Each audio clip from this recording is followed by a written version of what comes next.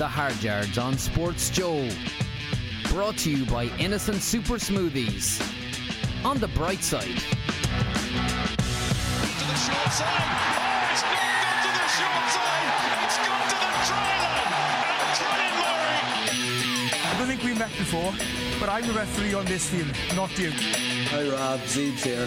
Just want to discuss the captaincy next. He's calling. When Ringrose comes through. That is brilliant from Ringrose. Ringrose is going here. What a score. Hello and welcome. You're listening to The Hard Yards. I'm Andy McGeady. We have another great show lined up for you today, as Pat McCarry has made the trip back from Bilbao to join us. How are you? Hola. Oh jeez, that's good. Sun-kissed. Yeah, sun-kissed Pat. Like that, yeah. We're joined by James Downey. Jimmy. Andy, how are you? And Owen O'Malley. How are you? I am well. Jimmy, you've been playing. Yeah. I was over in UK last week playing in Paul Tupai's testimonial. So I was got to play with some of the old Saints boys.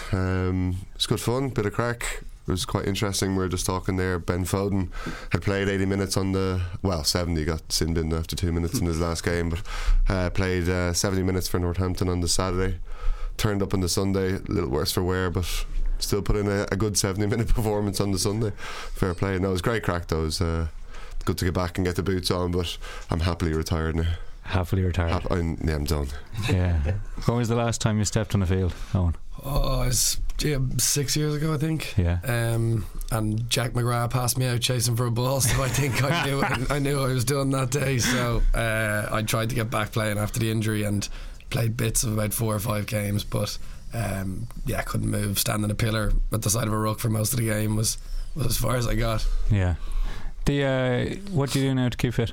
It's getting harder. I'm just going to the gym a bit, to be honest. Nothing exciting, so it's definitely getting very hard at the moment. But there's a couple of lads, just go in and out with them as much as I can. Yeah. Talk to our fitness expert beside us here, yes. Jimmy, looking trim. Excuse me. We did have a bit of rugby this weekend. This has been a decent old run for the Hard Yards. Grand Slam. Yeah.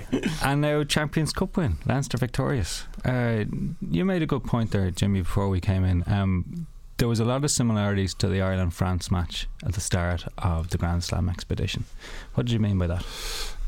I think when you look at the way the Irish lads went into that French game and the conditions and how it's such a leveller, like, you know, you kind of when you get out in that field and you kind of have those conditions, I think from a perspective of that slippy ball, that's a leveller, like complete leveller, you know, especially and sorry, we were talking about before, me and Pat, or well, all of us were, about how when you have when Ireland are going in and we're favourites and we want it to rain, and now we're not, we just want a dry track and we're pissed off that it's not a dry track. It's just flipped how much we think about it. Like, that's an amazing turnaround for those of us who grew up in sort of, you know, 80s and 90s when Ireland were rubbish and we wanted all the levellers we could get, and now we don't. Yeah. Because the odds are in Ireland's favour, in Leinster's favour, and that 10-point game, that was not a 10-point game we saw on Saturday. No, it was a pretty brutal game, to be honest. You've got to give credit to the French, and they're playing the conditions, and they did exactly what the French did in Paris. Slowed down, frustrated Leinster, frustrated Johnny. They weren't getting any change whatsoever. I think, as you said before, Pat, that Teddy Ibrahim said that if they kept going till the next 24 hours, they still wouldn't have scored a try. Yeah, he was interviewed in this morning's Midi Olympique, and he said if they hadn't been so ill-disciplined at the end, Leinster could have attacked till tomorrow. They weren't crossing that line, and that second half is what it looked like, Owen. Like, Leinster did not create any chances in that second half. The Racing defence was fantastic. Yeah, it was really good. I think their line speed was phenomenal, and I'm a little bit surprised they didn't turn them a bit more and put the ball in the corners, but obviously they were trying to get around them and trying to play some rugby. But I thought the difference really was Leinster looked like they just know how to win, and you know, you could say they got a little bit lucky with Lambie, with Carter, things like that, but I still think they're a team that knows how to win, and you can't really buy that on those big days, you know. What was the reaction, Pat, in the press box with Carter going out and then Lambie, you know, being knocked out of the game after only just shy of 3 minutes? Yeah, it felt like everything was going Leinster's way. It almost felt a bit like I think was it the second test, the Lions test, where the Lions were getting all the penalties and the injuries, and I think you had was it the yellow card or sending off in the Lions test, Sonny Bill Williams as well.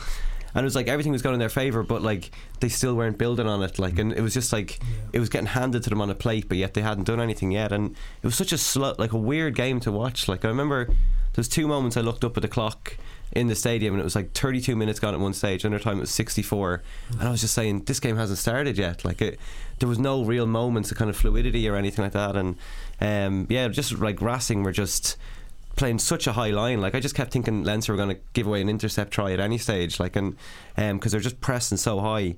And then when it came to the rucks, like, there was just lads just always, every ruck lying on the wrong side of the ruck, arms up in the air, sorry about that, and they were just getting away with it. And Racing, they like, I don't know who done it with them, but they drilled so hard and they'd done their homework so hard, and they'd looked out for the likes of like Toner's always kind of coming in beyond the ruck and pushing lads out of the way. He was getting wrung by his neck out of the way. Dan Levy, they saw him as a danger man as well, and just if anybody could kind of lay a hit on Levy or kind of do anything extra to him or turn him over, they were patting him on the head, giving him grief as well. But yeah, it was such a strange game to watch. Like, you kept thinking Leinster were going to kick off at any stage, like, what's the spark, what's it going to be, and it ended up not coming until the last 10 minutes, and Ringrose I think provided it. But a strange final to watch. Like, that was the first time that Leinster led that whole game, you know, and it's the 90 seconds to go. Yeah, exactly. But I think Owen makes a good point that they know how to win. They didn't get frustrated. A lot of teams, I think, would have actually collapsed and gone, oh, what are we doing, like, with this defence, this high line, just kept plugging away, and eventually, as you say, that being in that ability to actually know how to finish games and know how to win. Leinster certainly have that, don't they? Like, you know, and it's and even when you lose someone like Johnny, who's not kicking well, who's got a groin injury, and then the Nasiba can step up, it's that's possibly an underplayed moment, because that was not a gimme kick, and it wasn't clear to those of us, at least sort of not in the 15 Leinster players in the field, that Sexton wasn't taking that kick. And Nathaniel just strides up, strokes it over like it was kicking practice. Is that the first one? Yeah, that was a tougher one. Yeah. I mean, the one in front of the post. Look, any competent kicker at that level is going to get that kick. Yes, the circumstances are tense, but they're getting that kick. The first one was not a gimme. And I thought that was balls now from Nathaniel to do that. Yeah, and actually there was another interesting one where Sexton, he had the kick from the halfway line, and it nearly went. It was a daisy cutter, like, it went really wrong. But then he got another one soon after, and he was almost a little bit closer, but Sexton said, I'll take that again. It was almost to prove a point that he could do it. Then he missed another one after that. He had the distance, but it just went wide to the right. But then maybe after that he was just like, I'm not feeling it here, I'm a little bit tight. But it's happened a few times now, hasn't it, in the last few months? I think it's really interesting that the confidence, people have talked about the confidence in self that Leo Cullen had to be able to bring Stuart Lancaster in. You have the confidence of self that Jonathan Sexton has to know himself and to say, do you know what, it's actually better I don't take this. And that's really impressive. Yeah, it is. I think it's when you've kicked a 45-metre drop goal in Paris, it's quite easy because people don't doubt that you're walking away from it, you know, and he's kicked so many match winners in his time. But Nasiba is unbelievable. Like, he's a guy he hasn't played a huge amount of rugby this year, certainly in the last couple of months.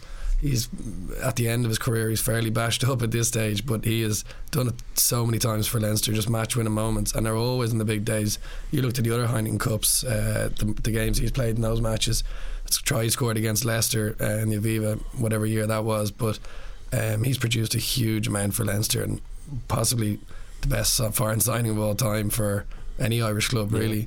Certainly in terms of quality and just sheer number of games, man, he's been value, isn't he? What he brings outside of the actual pitch as well, you know, he is huge in building that winning mentality and building, you know, Leinster don't go too high or too low from one match to the next, you know, they're always just kind of going about their business, you know, and Leinster, or East, has a huge amount of what kind of changed that when he came into the place, you know, with Chex and with Joe. Yeah.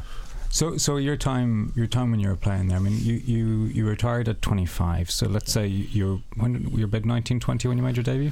It would have been 19, yeah. Yeah, and so when you're there, what is Issa doing that's outside the lines that is making the impact of Issa Natewa the impact of Issa Natewa? He first of all arrived and played kind of out half for half a season, maybe, if you remember, and everyone we kind of didn't really get it with him, thinking this guy isn't at the races. I don't know what all the fuss is about.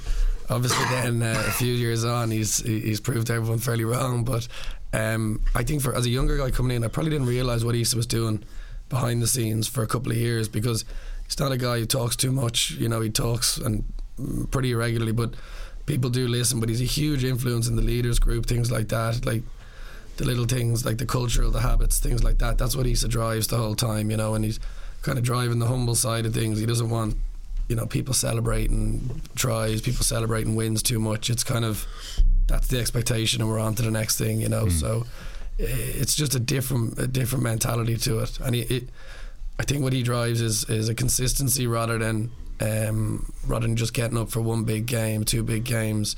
He just wants it every time, and he's just so professional with it. Yeah, that's going to be important this week. We'll come back to Leinster Munster this week, but that aspect is going to be very important for Leinster this week. Pat, you had an interesting chat after the game with Donnacha Ryan. We might listen to that now. Just looking at the arm, is this from the shoulder? You took a knock early in the game. I got a bit of a bang in the first half from my line out. So look, that's all part of it. It's rugby. Yeah, and that was the line out, wasn't it? That you came down awkwardly. Yeah. But you were never going to go off at that stage, were you? Well, sure. Look, there's not many times you get to play in a final, so you just suck it up and get on with it, really. So yeah, that's basically it. Is there any kind of consolation for yourself to kind of know that you went out and you delivered? You kind of did your part, and you guys actually did well at nullifying Leinster, but just at least you went out to do a lot of the job that you set out to do. I mean, it's more, I don't know. We probably made a lot of mistakes, but our discipline wasn't where it needed to be, I suppose, and especially in the final, there was a lot of pressure at stake. But it was just disappointing, especially having put a lot of pressure on Leinster as well. Obviously, they're an excellent side, obviously champions now, and with the last 10 minutes, I suppose, when we did have 3-point advantage to give away a few silly penalties that we didn't need to do. Just pretty unfortunate, because I thought our defence was really well. When they made a few line breaks, we scrambled pretty well as well, which was good. It was just needed to take. Just chatting to the touch judges, they're really good, actually. Just giving us feedback on the pitch, saying, look, just give that extra metre. And look, it just told in the last 10 minutes. And look, Leinster, as I say, kept before they kept coming, and they obviously are worth their win. And any kind of complaints with a couple of decisions that went your way? I see when Barnes and the touch judges were going up to get their medals, it was kind of round boos from everywhere. No one was completely happy with them, but anything that you might look back on and kind of go? Not at all. No, I thought they were great. They were a very good team. The three lads, Tom, JP and Wayne, they talk to players really, really well, a lot on the pitch, and it's great. And look, it was frustrating as a spectacle, I'd say, to watch, because there wasn't many tries. But look, it's a tough gig being a ref, and look, they're top class. And what are you saying to the lads there? Like, you hit the front. Actually, you were in the front for the third minute onwards, but you hit the front again in the, I think, 72nd, 73rd minute. Yeah. What are you saying to the boys there? Like, kind of, Leinster are going to come and hit us back again, aren't you? Well, that was it. We put up a box kick, I suppose, and it was a silly tip tackle by one of the lads. We'd be disappointed to give it away on, I think, Rob Kearney, and after he was doing the box kicks, we just put the pressure back on again. All we had to do was just make the tackles, and then just put the pressure back on Leinster and force them to make a move. Unfortunately, we made the move for them, and that was just disappointing. It's just disappointing to, as I said, discipline to let us down. And it was always one of these battles that people were setting up before the game. It was you against James Ryan. It's an easy thing to do, but you had a great game, and James had an unbelievable game as well, didn't he? Yeah, he did. Yeah, he's a great player. Yeah, and look, he's playing a fantastic season as well. So yeah, it's great to see. Great watching him in Ireland as well. Yeah. And the last thing I was going to say to you is, did you get a chance to go into the Leinster dressing room even and share a beer with them at the end of the game? Yeah, I had a beer with the refs, and had a beer with Tyke Furlong and Johnny there afterwards as well, and a good chat there with Leo as well. So it's kind of hard to kind of catch up with everybody, but you try and do your best as well, but I wouldn't want to wreck their roles anyway. Well, listen, good luck with the rest of the season. Top 14 as well. Man. Cheers. So Donnacha Ryan, head high even in defeat, and setting up future wins by going to have a beer with the refs after the game. You were laughing when that happened there. That's pure Donnacha Ryan. That's all that is. But you can sense how frustrated he is as well in the interview with Pat there. Like, you know, it's just some of the French things that they do. It's the small little things. It's those easy penalties that they're giving away, you know, from like a tip tackle. And then, I don't know if we want to talk about it now, but we've got that Teddy Thomas. What is he doing? We'll come back to that. Yeah. That is circled. The Teddy Thomas segment later on. I think there will be, yeah. But we will talk about the officials. So there was a couple of things there. He said that they thought the feedback from the touch judges was really good. Just an extra yard. Now, when you're watching, it looked as if they were offside half the time. But he said, no, we were getting feedback, and the officials are the only ones that count on the day. There's been a lot of talk about Wayne Barnes. Was he good? Was he not good? Did he get things right or wrong? Jimmy first and then Antoine. I didn't think it was his best game, but for both teams, to be honest. Okay. From previous dealings with Wayne Barnes, he does like to be a bit of the centre of attention. He likes to make decisions that can have an influence on the game. I know, like, he sent off Dylan Hartley in that final in the UK, and look, it's always kind of about him. But I think he was just a bit inconsistent, you know. Like, Leone Nakarawa's not gone. Like, he knew his yellow should have been a straight yellow. Like, the reaction of Nakarawa himself said, "I'm walking." Completely. Yeah. I just thought he was very. Some of the things was inconsistent. But look, for both teams, you know, I think there was no handout for advantage a lot of the time. Like, suddenly it was a penalty and there was no advantage at all. While I think a different ref might have let it play a little bit more. The touch judges were certainly influential because play was going on and all of a sudden he gets something in the ear and he was going back to bring it back for a penalty. So there was a lot in the ear, Owen. You could hear it coming through JB Doyle, and I forget the second touch judge, it escapes me. Out as well, yeah. And a lot of them just talking. That's a good thing. We want to hear the officials communicate. But what was your perception of the performance? I didn't really think it was great. I think I kind of a bit confused by it at times. I thought he probably, I don't know which side he favoured, really, to be honest with you. I just thought as a game he just slowed it up, and I think the conditions, the physicality of it all was going to go that way anyway. But it's just the amount of times he blowed his whistle. Like, I don't know how it compares to the game, but it seemed like a huge amount, and any time didn't get a massive amount of phases in any part of the game, you know, and obviously that's when things start to get a little bit looser and guys get a bit more space, but it seemed like it didn't ever really go there unless it was very tight around the ruck. Yeah, it's something that Mike Prendergast had talked about last week, where he said that Racing were very, very good at creating line speed, and this was disrupting French teams, but he thought that Leinster might bring something different in just that huge multi-phase attack, as in sort of into the 20s. Yeah. And you're right, we never really got there. What I was saying even about that Barnes was just that he'd kind of set a precedent for himself. So, like, I think early in the game Leinster got a soft penalty where Carney went low and there was a kind of an arm around him like that, but Carney ducked into the tackle and he gave the penalty to Leinster. But then he kept giving penalties if guys were ducking into tackles, and you talked about Mark Andrew as well being only 5'7", 5'8", and he's ducking as well, and like Levy's reaching over. What's Levy going to do here? Like, so like Barnes had kind of done that thing where he's such a stickler for the rules then that he stuck to it for the rest of the game, and as I said, yeah, you just saw the Racing boys always on the wrong side of the ruck as well, but then they know Barnes, they played him very well, like, you know, and it was up to Leinster then to kind of, you know, work to that as well. But it was interesting to see that you know, they're both sets of guys booing him, and I actually saw there was an exchange between Rog and Matt Williams on Twitter yesterday about the game as well, where Williams was talking about them slowing the game up and Rog was telling him to watch the game back and stuff, and maybe just defending his Racing boys. Yeah, a little bit maybe, yeah.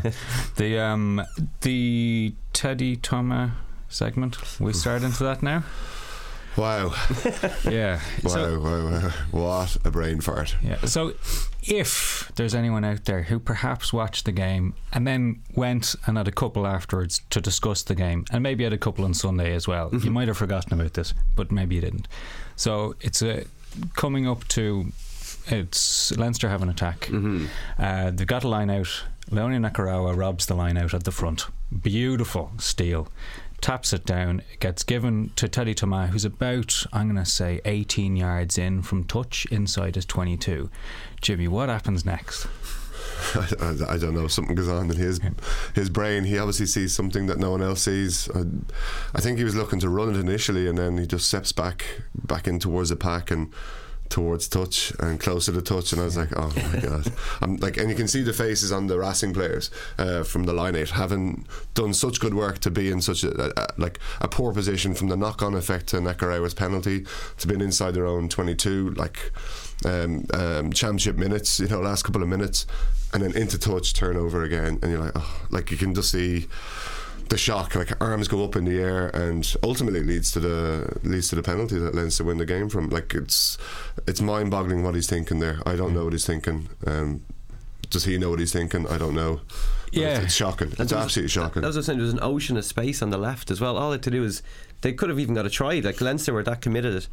All they had to do is go left, and for some reason he just goes right. Like, and and he really had to try to get bundled out into touch from there. I think that's it's such a French thing, isn't it? Like the penalties that they gave away, mistakes like that. Like I thought they did control that game for a lot of it, but then there's the sloppy mad things, and they are brain farts, whatever you want to call them. They're inexplicable, and it is just every time those French teams just can't seem to do it for what was a pretty structured performance from Racing for most of it, with just a few blips in it. You can hear Donegal Ryan kind of being pretty he's very frustrated, but he's being pretty polite about it, as well as being pretty polite about the ref, but obviously he's trying to be graceful in defeat with it, but I'd say he must be furious. Yeah, so again, Midi Olympique had just a headline, but why Teddy, in a whole article on just this, said Tuma and Talas missed the drop goal at the end to hopefully bring it to extra time if you're Racing. They both stayed inside the dressing room for an hour and just then left, and of course they didn't realise that the reporters would still be there waiting dutifully. I pulled the chair up at one stage. I was waiting for that long, but yeah, Teddy, Iraburn, he was fantastic. He was brilliant. He had a great game, and he dominated the mix zone. Then he was there in his slip-on shoes and his bag over his shoulder, chatting for an hour, and some of the other boys kind of sneaking past in the background. And but you could see the French guys are always good for access. They'll always they'll have 10 or 12 guys coming out, but you could probably forgive the guys for just kind of maybe taking the back door out onto the team bus. I think you could. It's these are big moments, and they're people, and it's going to hit people in different ways, and some people can deal with these things in different ways. But listen, he's a fantastic player. He'll have other days. One little nice moment at the very end was when Leinster lifted the trophy. Jordy Murphy appeared at the front.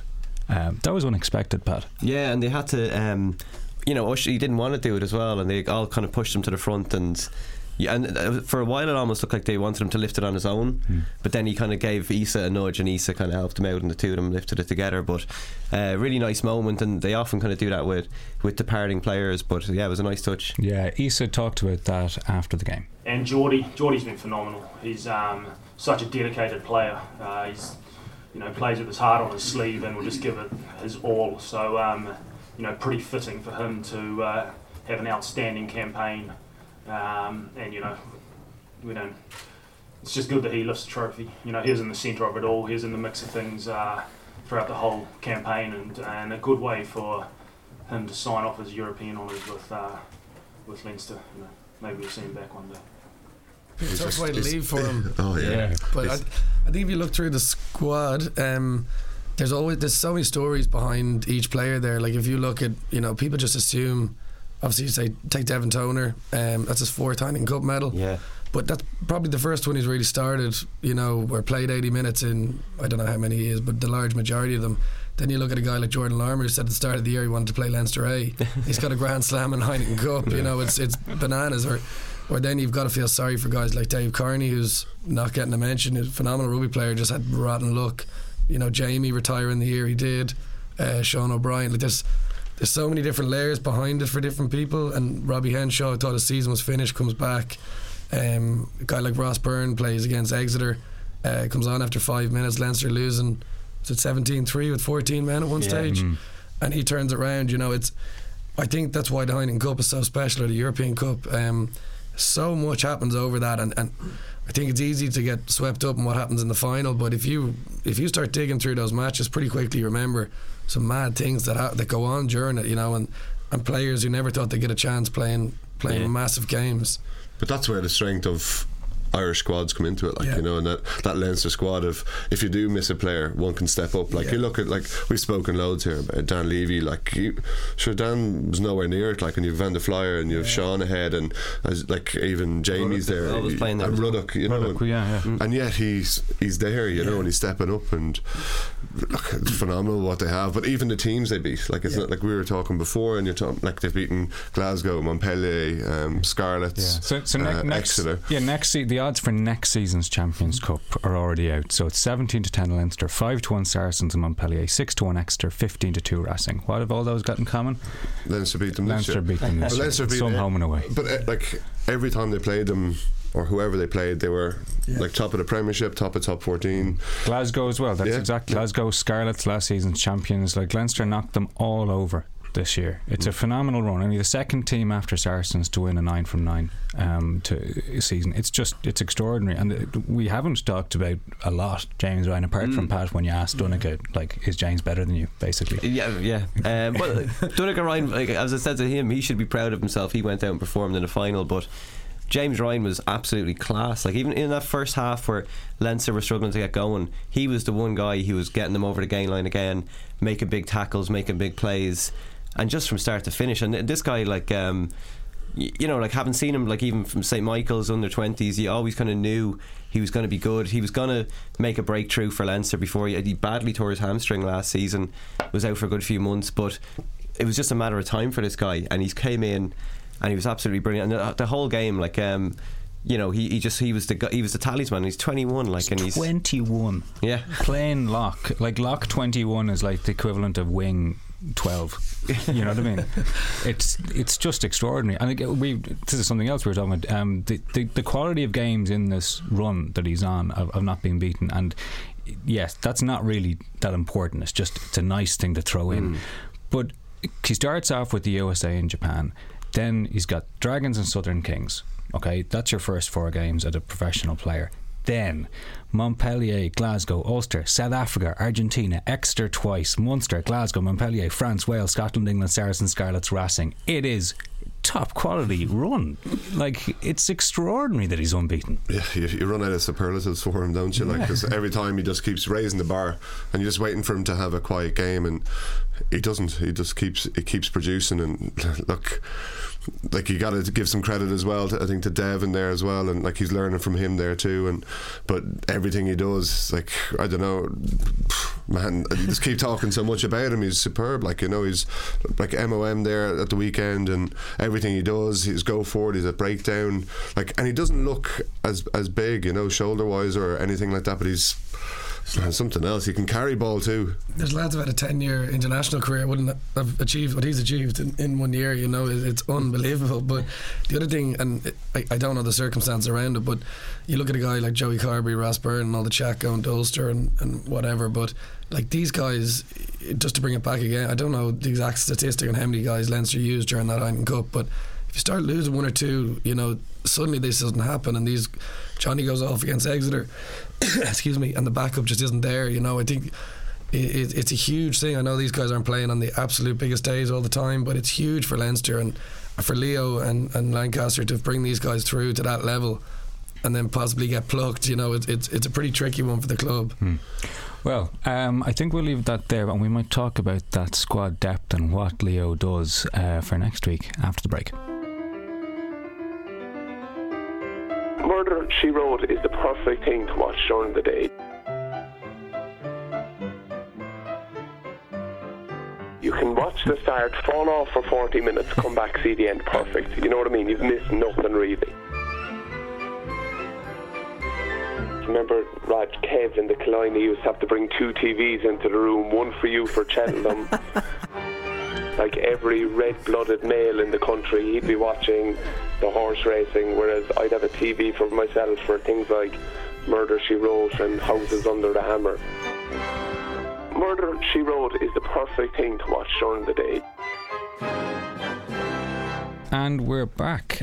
So first part of the show was all looking back. This part is looking forward. So Leinster have to pick themselves up or keep themselves on an even keel, however you want to look at it, because they've got a big game against Munster at the RDS this weekend. We were just talking there.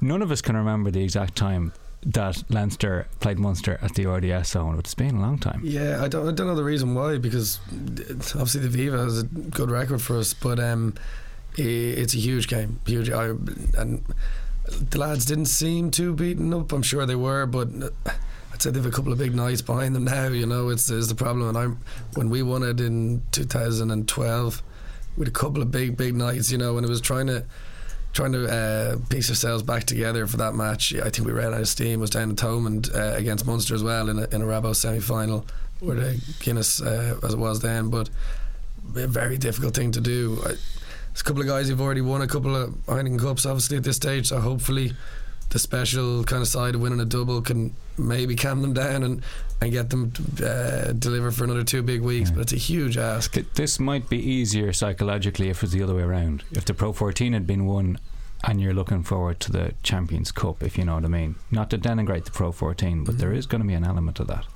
Yeah, it's to be honest, it's hard to know. Like, they're just finals a final, you know. It's a huge effort, but there is definitely that extra bit with the Heineken Cup. There's no question, but there's a kind of squad. I don't know, does he make a few changes and put a few fresh bodies in and see how that goes? But again, if you're looking at it from a selfish point of view, as one of the guys playing, there's only 2 games left for Leinster. Potentially you don't want to miss them either, you know. But if you've had a big final and a big 48 hours afterwards, it might be a bit tricky. But yeah, the man management part of this, to be able to look players in the eye and know, are you actually ready to go here, is going to be big this week. Yeah, and nobody's going to say they're not, you know, because everybody wants to play Munster in the RDS for a semi-final. It doesn't get any bigger, and you've played the whole season to get to this point, and everyone wants to be part of it, you know. So it's some huge calls, but I think. Would you make changes? Would you bring in, you know, let's say McGrath or a Healy, the places where you usually see the alternating players, like slide in Ruddock into the back row, that kind of thing? Would you make those changes, or would you keep faith with the guys who are on the pitch to start the game in Bilbao, provided they're not injured? I think that you probably maybe make a couple without going nuts, but there's probably a few lads pulled up with a lot of bangs after that game as well, you know. So I suppose you see how that goes. Like even Gibson Park, he was brilliant against the Scarlets. Pretty unlucky, obviously, then to miss out the way he did. Obviously, James Lowe maybe comes back in now. It's really hard to know, but you just don't know how lads pulled up afterwards and how they'll arrive to training today. You know? Exactly. Jimmy, if you're Munster, you don't care what Leinster are doing. No, not at all. No, they had a weekend off, so they'll be pretty focused. This is obviously their whole season, like, you know. And I think you got to look at it's going to be an easy week, kind of physically, for the Leinster boys. They're not going to do too much. They'll rest up and try and get all their bangs. They'll be off feet. I'd say they'll just kind of walk through some plays, or there won't be any bag work or any contact or anything like that. But Munster will be certainly, like, they've had one eye on this for a couple of weeks now. This has been their focus. Leinster, their main focus has been Racing, and now they've just got to flip it and change and kind of nearly hope to kind of keep going on the crest of the wave a little bit. I agree with Owen. I think a couple of changes should be made for Leinster, but Munster certainly one eye all over this. Like, this is their final, you know. It's coming up here, trying to turn over Leinster in their backyard, and look, it's going to be a great game, you know. And it's good that they brought in the extra seating in the RDS as well. So it's going to be a good game. I'm looking forward to it now. So that'll bring it up to close to 20,000, Pat. Yeah. I think it's an extra 700 seats or something like that are available. So should be a good one. And I think if talking about Gibson Park actually was someone who came on and actually did well in the last few stages of the Champions Cup final, and I was left. Yeah. Other than that, no, I agree. He did very well. I think there was one stage Sexton absolutely ripped them out of it. That was probably the moment, and But yeah, it was funny. I was kind of doing ratings and I think I've just one mistake. Did you give any tens this week? I gave Ryan a 10. Yeah. But then I gave Gibson Park a 5, and I got absolutely stripped for it. A 5? Yeah, I got stripped for it. Somebody said, "Who's the work experience guy doing the ratings?" Like, so I might have to go back and I could give him a retrospective 6 or 7 here. I might have a look at it. But, that's how you're harsh. See, that's if you're coming off the bench, that's the starting level. You start at a 5 and then you go from there. Like, but yeah, I think maybe him, and then the other one I would put Lowe in instead of Nasewa on the left wing as well. Instead of Nasewa. Yeah, I thought Nasewa had a. Will Isa allow that? Yeah, he might not. Like, yeah, because then is Nasewa a guy you'd have on the bench as well? You might not. I'd say the bigger question is, with Sexton's injury, will they need Isa for kicking? That could be the one, because they don't have McFadden. Yeah. So we'll see how these decisions go this week. But if you're Munster, can you learn something from how Racing played that Munster can use to make Leinster very, very uncomfortable this weekend, Jimmy? Yeah, of course you can. You can look at that, like that line speed they bring, that defence, that aggression, the breakdown. I think the problem for Munster is going to be if they can keep doing that consistently for 80 minutes. It's extremely hard to do. The temptation is to get involved in those breakdowns, to get involved in those skirmishes. They've really just kind of got to frustrate Leinster as much as they can, and then on the flip side, then they're hoping that they get their opportunities, and just it needs to be like the Racing game nearly. Just get points and keep that scoreboard ticking over. It's the small things that they need to do. It's Cup rugby. It's 80 minutes, and look, we were extremely confident for Leinster before the final at the weekend, and look at it, as I say, it's 80 minutes, and it's who knows? Like, I don't know. I just think Leinster are way too strong, unfortunately. Like, I think the squad depth they have, as Owen's mentioned, they've quality players who are ready to step in. While Munster, if they miss one or two, it's kind of, you're looking around, going, like, is he as good as the person he's replacing? I don't know. But look, it's all there for Munster, I think, to have a crack at them, but I just can't see it.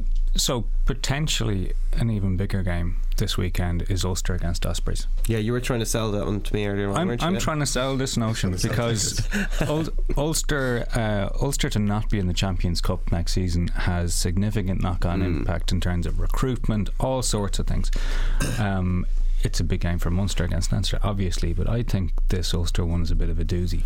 When you look up north, there's a lot of Leinster players, ex-Leinster players there. You know, Geordie's on the way. Yeah, it's a tough one. You know, I think they've had a tricky year. There's no question. Obviously, coaches and things off the field, and I think they just don't seem to be where they should be, you know, for whatever reason. They just haven't clicked it. I think it is a huge game, and even the knock-on effect it has to the Irish squad, you know, you do need people competing, and you do need that depth again, and if lads are missing out on that Heineken Cup rugby, there's no question it'll have a big effect. Especially coming up in a World Cup year. If we don't have Stockdale, you know, okay, Rory Best is Rory Best, but the younger players who need that experience, it's...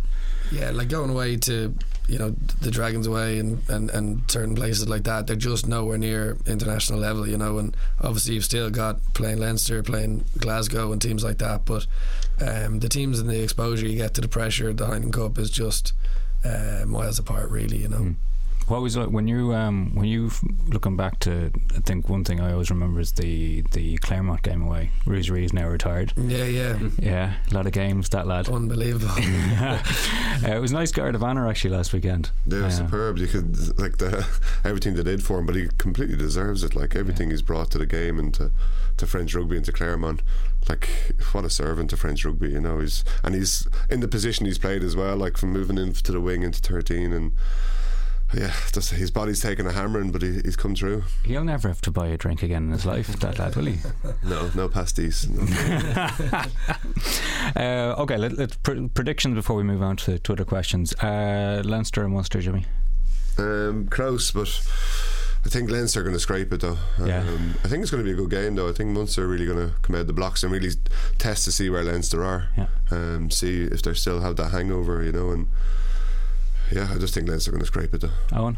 I'm biased, but I definitely think Leinster. I think, you know, if you even try not to be biased on it, I think if you look at it in the reality of it, Leinster are a better team at the moment. You know, they're further along, they've got that winning habit, and they're playing at home. there should be enough there if they've managed to turn themselves around for it. Okay, Pat. Yeah, I'd like to see Munster winning it, but just because they've made such progress. But I can see Leinster winning this by nearly 10 points. 10 points or over. I can see Leinster comfortably winning this game. Yeah, bookies have it at 8. So I think Jimmy's side of things as well. Yeah, Leinster, but tight. Yeah. And if they do that 2 weeks in a row, fair play to them. But definitely, it wouldn't be surprising to see Munster come up here and make people very, very annoyed. But it'd be the perfect it's spoiling the party, isn't it? Like that's like the pre-match chat writes itself. It's like they've won it, we can go up, ruin the whole party. Like what a downer it'd be. Like I've seen it in England before where teams have gone out and won Europe and then they've lost a semi, and it's from that high to that low. Like it's just like, what do you do? Do you celebrate the end of the year? Like what do you like? It's a tough one. So Ulster Ospreys. Where is it on? Kingspan. Ulster. Oh, but not confident. Not confident. Ulster. But this, look, like you mentioned recruitment there, like Dan McFarlane's coming in, good coach, but he's not coming in until January. Like it's unless the IRFU managed to say, listen, here's a load of money. But it's all that bollocks again. Like exactly. It's like, why can't they do something correct? Like here's a coach, have him in for next year. It's going to be another year now of, even if Ulster do get through, they still have all this off-field stuff going on. Like they still have their coach isn't in place for pre-season. He's not implementing his strategy, his game plan. It's going to be wait till Christmas. Like it's not good enough, and get a chance to do anything. Comes in at Christmas, he's not having an effect for another 2 or 3 months. It's impossible. And players, and who are you going to sign? We have a coach, but he's not going to be here till. Yeah. And you're like, okay. It's a hard sell. I know, Fez has always gone on about it as well, and he's kind of softened a little bit in the last couple of weeks, but it's still not right. And I do actually think that. I think Fez is going through his stages of grief. He's now gone from anger into just quiet resignation. I think, again, you look at them, there is a huge amount of talent up there and they just can't click it. But I think they need somebody to come in and change the culture and change the mindset of it. Obviously David Humphreys had a big impact when he was there, but probably in a different way. He seemed to be more of a kind of nearly a military type regime when he was there, and that can only last so long before people go, So this weekend, you reckon that they'll come out of it with a win? I do think so. Yeah, I think they're very tough to beat up there. They are good up there. Yeah. Pat?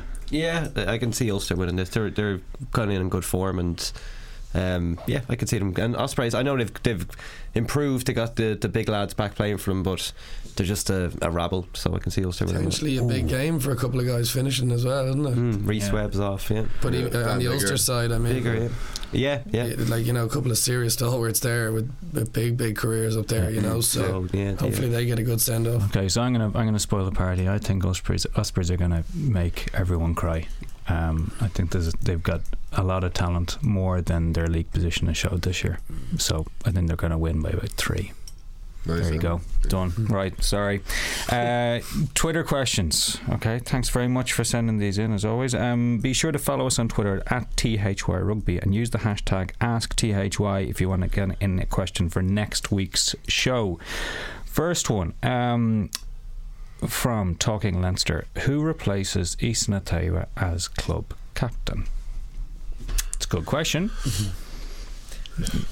Yeah, I don't know the candidates. Yeah, well, certainly Johnny's up there, obviously. I think people would argue there's too much on his shoulders, a kicker out half and all the rest, but I don't think he cares. He loves it, and he wants to be that guy, and if he's not going to be the captain, he's certainly going to be making decisions anyway, so he's probably my pick. Now you've obviously got the other issue that he's not going to be there, for the full season. He's going to be out a lot of the time. That was the big advantage in having Natewa as club captain, because he was there for all those dirty trips away when there weren't the same number of eyeballs, but keeping those standards up, that consistency. Yeah, and it does make a huge difference. Like when you've got guys getting their first caps on a wet, windy day in the middle of November, when no one's really watching the Rabo League, everyone's watching the Autumn Internationals. To have a guy like Isa there, it is huge. But Where else? Who? There's probably a couple of guys. I think it might be Rhys Ruddock. Yeah. And then you could actually see Sexton stepping up for the big game. Like, he's done it so far in Europe as well. So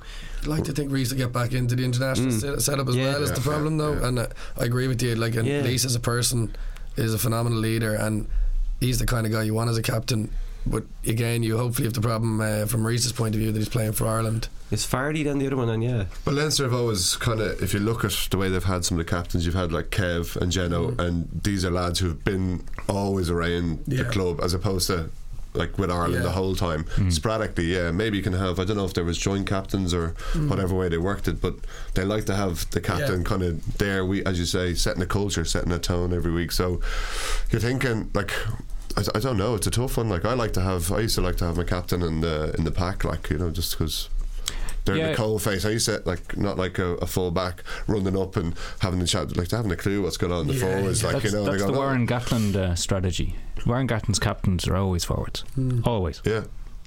For that reason, he wants people up right there, right beside the ref, big arm around them. How are you? Yeah. You know, having a beer with them. Having a beer with them. Okay, next question. Okay, this is from Ivor Pabst. Should the foreign player rule, i.e. recruitment by Irish provinces, be varied to compensate for the imbalance of talent depth by province, e.g. Connacht and Ulster to have more flexibility? Connacht do have more flexibility. Right, explain. Their recruitment policy doesn't necessarily fall in line with what happens at Leinster, Munster and Ulster.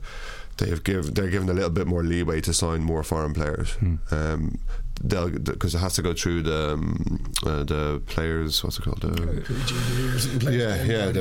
so the board or whatever, and they have to, the players advisory group or something. Anyway, they have to sanction all signings, and they seem to get a lot more leeway. Okay, so that's it. So example, if Leinster are trying to sign a foreign scrum half, that board are going to look around and go, no, there's already, you know, there's not enough players here to fill green jerseys in that position. But if you're a Connacht person looking to do the same thing, you might be saying, yeah, he's good. It goes back to the depth chart again, and they look at Leinster, say at the moment, Johnny, Joey and Ross Byrne, you know, and they think, there's 3 good 10s. Ireland need the second one playing every week, you know. So that's obviously where the Ulster debate's coming. But so they straight away go through that, and if they see a break in the Irish setup with not 3 or 4 good guys coming up, they won't let you sign, because they need guys coming down the track, you know. So it's not just the quality of player, it's the position as well. Yeah. With the national head on. Okay. There's a good question here. It's a bit harsh, but we're going to ask it. So this is from Dermot. Was the Thomas incident the worst play of the professional era? If not, which moment would stand out? Oh Jesus. Clement Poitrenaud wants a word.